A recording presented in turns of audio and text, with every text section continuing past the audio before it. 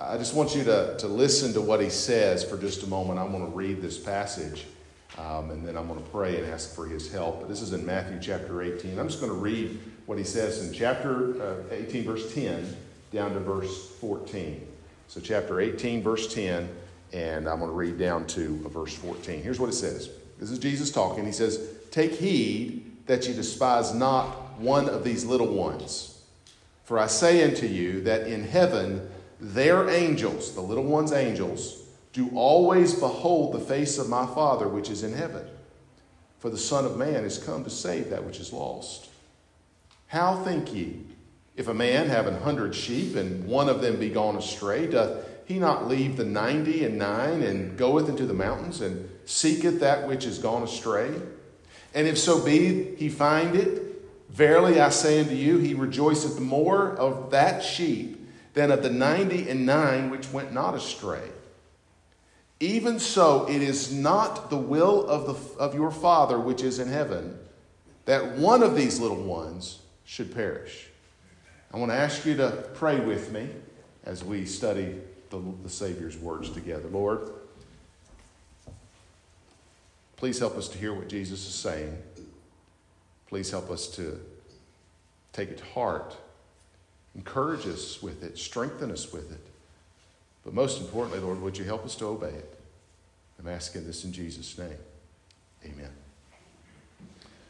The journey of forgiveness, and I mean this whether you are seeking to be forgiven or are trying to forgive someone. It works both ways. That journey towards forgiveness, it's a long and windy and difficult journey. And by the way, I'll go so far as to say, I'll add this thought, that if it's not long, it's not difficult, I just question whether or not you're really forgiving. I think some people forgive a little too easy. Oh yeah, not a problem. Sitting at home bitter, steaming, upset, and angry about it, but you've forgiven. No, you hadn't forgiven anything. I think the real forgiveness is one that's long and difficult and hard. I think that's, as you're on that journey, again, whether you're seeking forgiveness or whether you are seeking to forgive someone, there's going to be times it may seem like you're never going to fully be able to forgive or be forgiven of what you've done wrong. If you've done something against somebody else and you are genuinely seeking forgiveness from them, you might sit there and say, man, are they ever going to forgive me? Are they ever going to let me off the hook for this thing? There may be times where you'll say, I just don't think I can ever live down what I did wrong. And there may be other times where you're sitting there and you're trying to forgive somebody and you say, well, I don't think I can ever be reconciled with them. I'm trying, but I just can't get there. Maybe it's a child who's gone wayward and you love them, but you just want them to do right. And you just say, I just don't think it's ever going to happen. You get to that place. You may say, well, I don't think I'm ever going to see that person that hurt me. I want to try to forgive them, but they're never going to actually repent. They're never going to turn from what they did wrong. How can I forgive them? And you're saying, well, I'm ready to forgive, and they act like they're trying to be forgiven, but I don't see a real transformation in their attitude and what they're doing. You get to that place where you just don't think it's ever going to work. It's just never going to fix. And I say that, and I want to very, very quickly, I hasten to add, we can't ever forget what Jesus says in the prior verses 6, 7, 8, and 9, that our sins that we've committed are egregious, are destructive, they are shameful, they are ultimately worthy of death, what we have done. So it's not a surprise that we're sitting there saying, I don't know if I'll ever be forgiven of this thing. It's also the same can be said of those sins that have been committed against you. Those sins are egregious. They're destructive. They are worthy of death. So it's not a surprise. It's not natural for you to forgive because what Jesus said is our sins are terrible. But in this section that I just read to you, verses 10 through 14, Jesus encourages us to not give up. Don't give up. Look what he says in verse 10. He says, take heed that ye despise not one of these little ones. That phrase, despise not, he is saying essentially, be careful that you don't look down on them. Don't look down your nose at them. Don't think that you're better than them. Don't think that you're ever in a position where they can't ever be reconciled. They can't ever be forgiven. Don't ever think it's too far gone. He's saying, don't consider them, in so many words, he's saying, don't consider one of Jesus' little ones a lost cause. Don't ever think that way. Now, why is that? Because thinking that people are a lost cause, giving up on people, that's the opposite of the heart of Jesus. Do you know what the heart of Jesus is? Well, first of all, he is the very essence of love. 1 John chapter 4 and verse 8 says that God is love. He is the very essence of love. He then pursues us sacrificially in love. We just heard him sing about the love of God, and he mentioned John 3:16. Ken mentioned John 3:16. For God so loved the world, not that he gave us a big old hug. What did he do? He loved the world so much that he gave his only begotten Son. He sacrificially gave for people who hated him, who did not love him, who went against him. So this is the heart of him. And he loved us. Romans 5:8 tells us that he loved us even when we were sinners. He didn't wait for us to come around to start loving us. He didn't wait for us to change our mind to start loving us. He didn't wait for us to change our attitudes and behaviors. No. While we were yet sinners, he showcased his love. He commended his love on the cross. He died for us. And he says, I love you that much that I'm going to die for you. This is the heart of Jesus.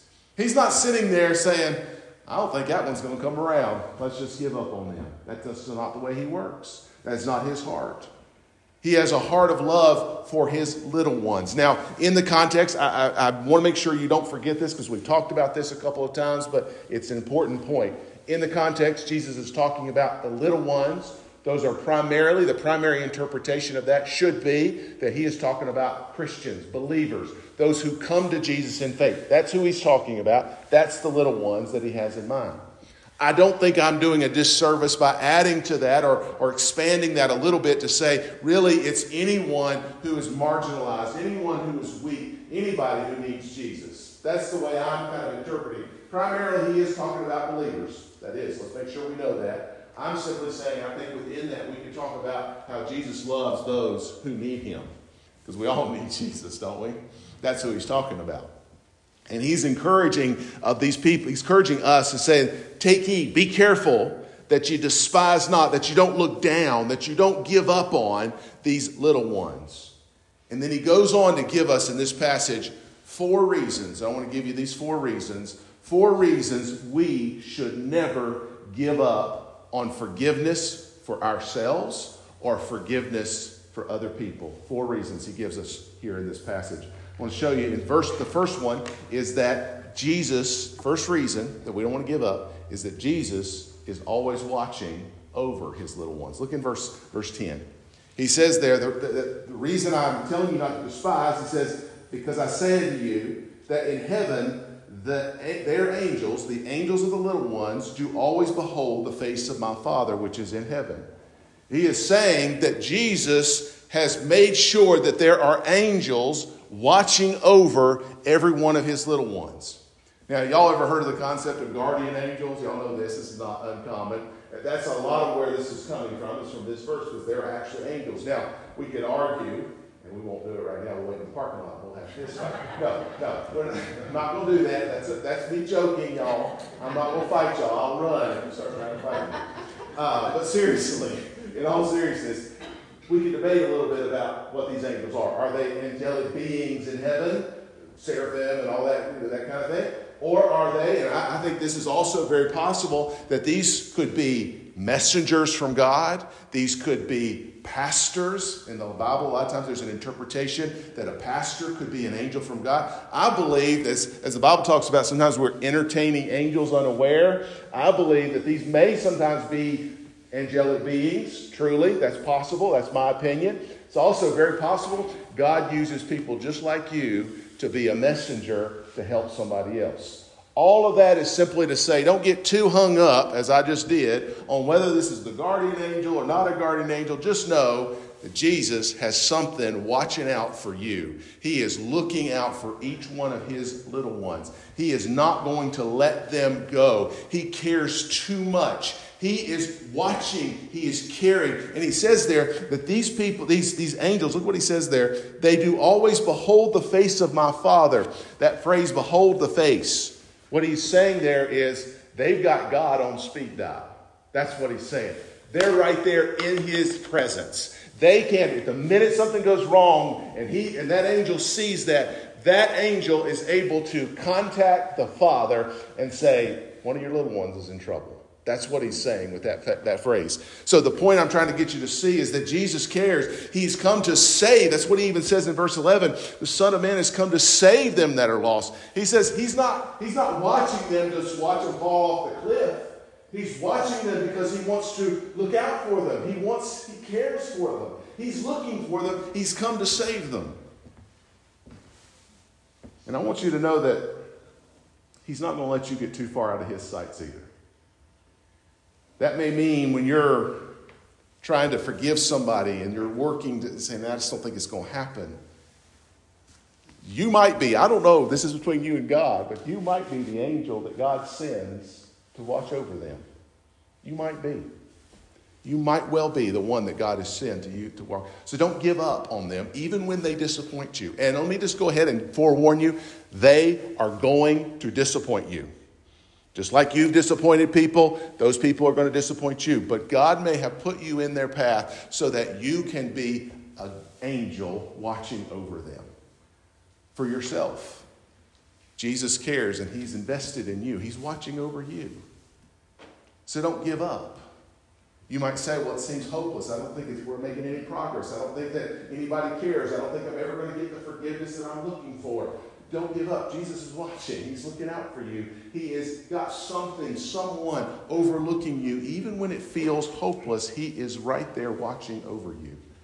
So why should we not give up on people? God's watching over his little ones. Jesus is watching over his little ones. Second reason we shouldn't give up is because Jesus is always seeking out his little ones. He's not just watching them, but he is going and pursuing them. It says there in verse 12, it says, how think ye, if a man have 100 sheep and one of them be gone astray, doth he not leave the 99 and goeth into the mountains and seeketh that one that is gone, which is gone astray? He cares enough to go and find the one that is out of the way. Even if that means literally seeking one person. I do believe this. Now, first of all, let me make a couple of statements here. Jesus died on the cross. Y'all believe that? He died on the cross for the sins of the whole world. Y'all believe that? I believe that. But did you know, I happen to believe that Jesus loves you, and you put your name in there enough, that if you were the only person that existed in the world, he would die for you. Amen. He came for you. You see, preachers, church folks, you know what we want? We want big crowds. I'm talking about my folks, us preachers. We like to have a big crowd. Give us 1,000 people. We'll take that any day. Oh my goodness, give us thousands. We want big crowds because we got a little bit of ego in us. We all do. And if any preacher tells you he ain't got an ego, he's lying to you. I just want you to know that. I'm just telling you. I was telling somebody the other day, we all have to have a little bit of narcissism in us to even get up here and preach just a little bit. It's the honest truth of the matter. And we need to, that's something we got to watch out for. It's a concern. But seriously, preachers, they like to have big crowds. Do you know that Jesus didn't die for crowds? Now, did he die for the whole world? Absolutely. 1 John chapter 2, verse 2. Not for my sins only, but for the sins of the whole world. He died for the whole world. But you know who Jesus really loves? He loves people. Not crowds of people, but individual people. People who are alone. People who feel like they're lost, that nobody else cares. He cares for people. He doesn't, yes, I believe in heaven there's going to be, Revelation chapter 5, there's going to be thousands upon thousands gathered around the throne. Throngs of people worshiping Jesus. But each one of them individually say in that Revelation chapter 5 that because of the slaughtered lamb, Jesus Christ, he has made me something. He has done something to me. It's not that he just saved us all by bopping us on the top of the head. He's individually come to me and he cares for me. There's an individual part to this. To see that people matter to Jesus. People have value to Jesus. People are worth the effort to Jesus. And again, I say people, but I want to make sure I emphasize this. You are valuable. You are worth the effort. Individual people. You can think of people in your mind right now that nobody else cares about. Or it seems like nobody cares about. I bet you they would think nobody cares about. I guarantee you Jesus cares about them. He is pursuing one. He spares no expense. He will go by any means necessary. There is no one that is gone too far. He's not done. He's known and experienced the very worst that you could do. Did you know this about Jesus? He knows how bad you are. You can't run from him. Remember Jonah? He's trying to go, if you go to the map and see what Jonah did, he's supposed to go this way. He literally goes this way. And he thought, because in that day, you get on a boat and go to the ends of the earth, he thought he was getting away from everybody. But you know what God did? He followed that joker to the middle of the ocean and brought a whale up to take him out of there. You know why? Because you can't run from God. God knows exactly what you're doing. He knows you're going to run and he's going to chase you. He knows what you're up to. He went to the cross and bore on his back your sins. You can't tell me he doesn't know what you're up to. So I'm telling you that to say you can't get too far. The minute you think you're too far gone, it's the minute that Jesus is still looking for you. He's still coming after. He's still pursuing. There is no one that is overlooked. He will not leave us alone. Nobody gets forgotten. Not even those people. Let me just go ahead and tell you, if you think you've gotten away with something, oh, I did it, nobody knows about it. I'm sorry to tell you, sir. I'm sorry to tell you, ma'am. That's never going to be the case. Especially if you're one of his little ones. Hebrews says that whom the Lord loveth, he chasteneth. And he scourgeth every son that he receiveth. God knows what you've been up to, and he's not going to leave you alone. He's going to come after you individually. He's coming. He's looking for you. He will not leave you alone. So Jesus is always seeking out his little ones. The third reason we don't need to give up is that Jesus is always going to rejoice over his little ones' repentance. Look what he does in I believe that's verse 13. Yes.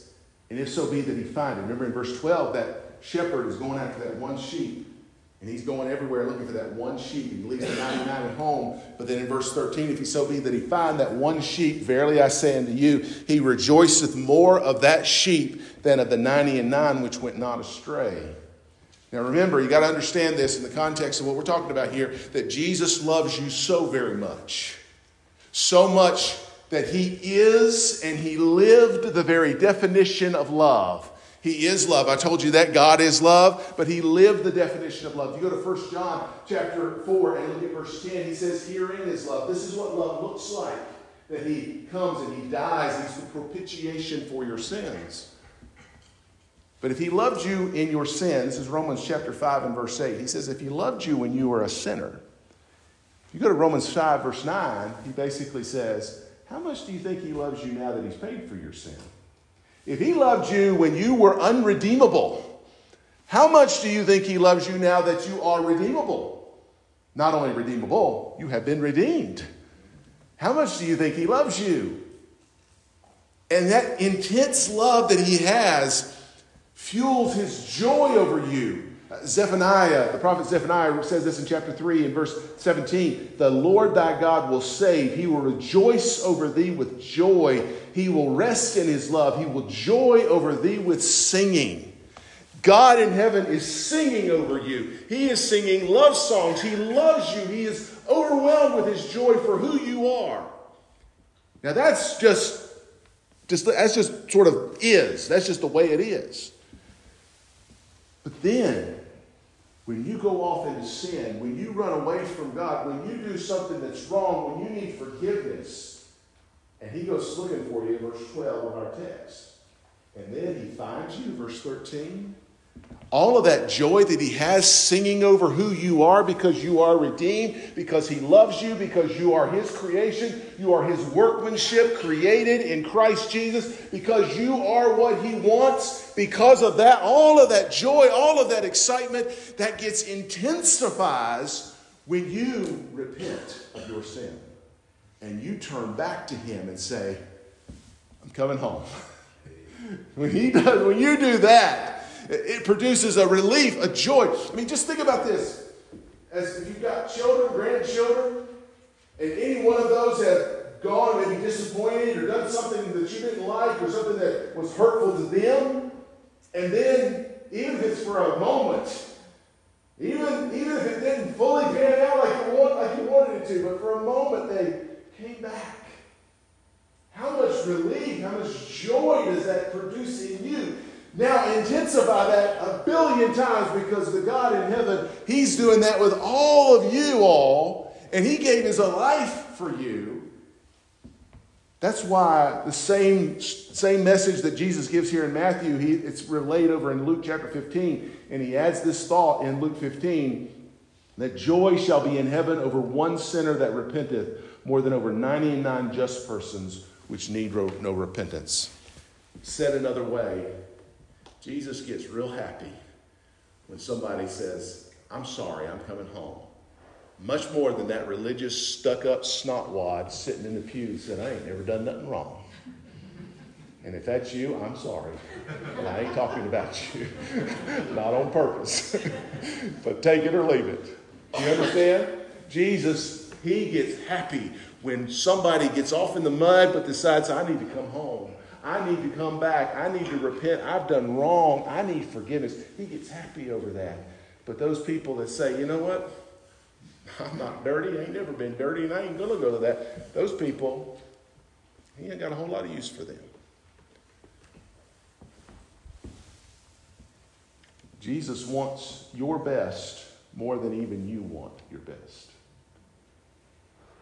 3 John chapter 4, or verse 4 rather, says that I have no greater joy than to hear that my children walk in truth. That makes the Lord happy. I'm telling you that because if Jesus is rejoicing over His little one's repentance, do you think He's given up at the first obstacle, the first bump in the road, the first time they fail Him again? Do you think He's given that up? No, sir. No, ma'am. He is not. Because He cares so much, He's rejoicing over His little ones. Lastly, the fourth point, the fourth reason we don't need to give up is that Jesus always protects His little ones. See what He says in verse 14. He's really kind of justifying what He's done in verse 12 and 13. He's seeking after the one, leaving the 99 behind, and getting happy when they come, and then He finds them in verse 13. He says, even so it is not the will of your Father which is in heaven that one of these little ones should perish. Jesus is actively working to protect His little ones, because what He doesn't want them to do is He doesn't want them to perish. He doesn't want ultimate harm to come to them. Make sure I emphasize that ultimate harm. It's not to say that we're never going to have any trouble in this life. Sometimes this is just part of the process of life, disease and pain and people hurting us. That's part of life. It's a human condition that we live in. So He's not necessarily protecting us from that, because that's the world we live in. He will take us away from that one day, with absent from the body to be present with the Lord. We will come out of this world and be in His presence forever. We'll have that one day. But this ultimate harm, He doesn't want, can I just put a real fine point, big bold letters? Jesus does not want people. He does not want humanity. He does not want you to spend eternity in hell forever. He does not want that. That is not His will, for you to perish. And He does not, in this life, He doesn't want His people to destroy their lives and their testimonies with sin. That's what He's saying here. He's saying He's going to do whatever it takes to protect. It's not His will for them to go to hell. It's not His will for them to destroy their lives with sin. That's not His will, and He's not going to stand by and watch it happen. Again, I can only appeal to you, for those of you that have children or nephews, nieces, grandchildren. You know how this is. They might go do something that hurts them. They very well could. But it won't be because mama or daddy sat there and said, yeah, go on, do it.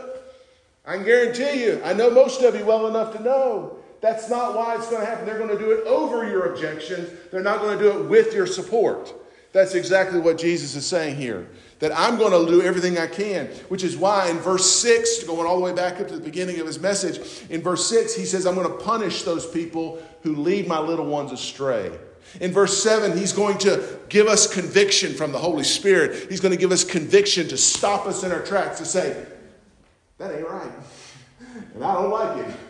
He's going to tell us that. That's what he's doing. He's going to say, whoa, there's shame that's approaching you. You need to stop this. That's why in verses 8 and 9, he is willing to take extreme measures. I believe that's why God removes us sometimes from situations.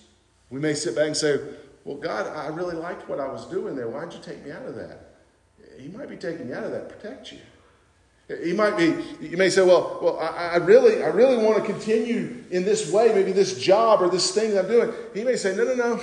You keep doing that, you're going to destroy yourself. You're going to perish. He's going to take us out of that.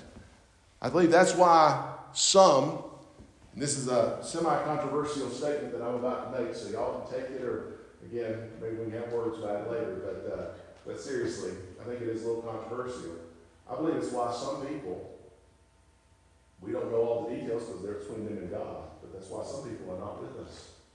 That's why I believe God actually takes some people out of this life earlier than you might expect, because he knew it would be better to pull them out of the game than to leave them on this planet. That's what I believe. You and I can disagree, and that's fine. But that's what I believe. I believe that he's willing to take extreme measures. And he even, we'll get into this in the coming weeks in verses 15 through 20, he'll even send his church after us. If a church is doing what it's supposed to be doing and it's in service of the king, you know what the church is going to do? Do exactly what Jesus is doing. Pursuing that one that's lost. Pursuing that one that's astray. And he's going to send his church, giving them all the power that's in heaven. That's what he says in verses 15 through 20, that the church is going to go after these people. All that's to say, you know what? Jesus is not going to leave you in your sin without some intervention. He's not going to do it. He's not going to. Especially if you're one of his, if you are a believer, he is not going to leave you there. I will go so far as to say, if he leaves you there, you are not one of his, and you need to pay attention. If you can get away with it, and you can't get it, and nobody, and it doesn't bother you, and the Lord isn't coming after you, I will argue for what one man's opinion. I don't know if you're one of his, but if you are one of his, he's not going to let you rest. He's not going to leave you alone. You're going to be bothered. He's going to move you. He is going to come after you. He will not leave you in your sin without intervention. Ultimately, I want to go back to the beginning statement I made, that I recognize that both giving and receiving forgiveness is a long and tough journey. But I want you to be encouraged by what Jesus is saying, not to give up. Jesus cares for every one of his little ones. Those that have been harmed by sin, and those who have sinned and harmed other people with their sin. I believe he cares about all of us. Don't give up. Don't give up if you feel like you're far from Jesus. Don't give up. Just quit running. Stop. Stand still. He'll find you. Stop. Come back to him. Don't give up if you're seeking to reconcile with a brother or a sister or a friend or a loved one. Don't give up. Don't give up. Stay with it. Stay right there. Know that Jesus is fighting. He's the one that's going to win them over. And you're just going to stay with him, hang on to his coat. You're just going to hang on to him.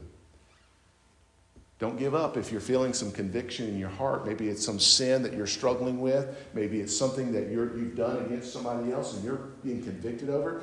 Don't give up and try to shut that down. No, don't do that. Instead, respond to the Holy Spirit's prompting and repent of that. Don't give up. You say, well, Matthew, I've already repented. I'm doing the best I can, but it feels like I'm walking in the mud and I'm not making progress. I'm not making progress towards what I think I ought to be doing as a Christian. I just want you to know, Jesus says, don't give up. Don't give up. Hang in there. Hold on. Hold on a little longer, because he is with you. He is on top of this. He is actively working on your behalf.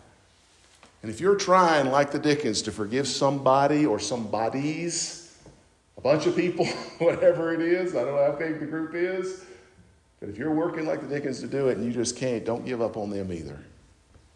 It is the will of God that none of his little ones will perish. That's his will. That's his will. So I'm going to invite you to come. and follow Jesus. Do what he does. You say, well, I can't do it like Jesus because I'm not Jesus. I understand, I can't either. But I'm saying just kind of get behind him. Just get right behind him. Let him handle it. You just hang on to his coat and you get behind him. So why don't you come and follow Jesus? That's my invitation to you.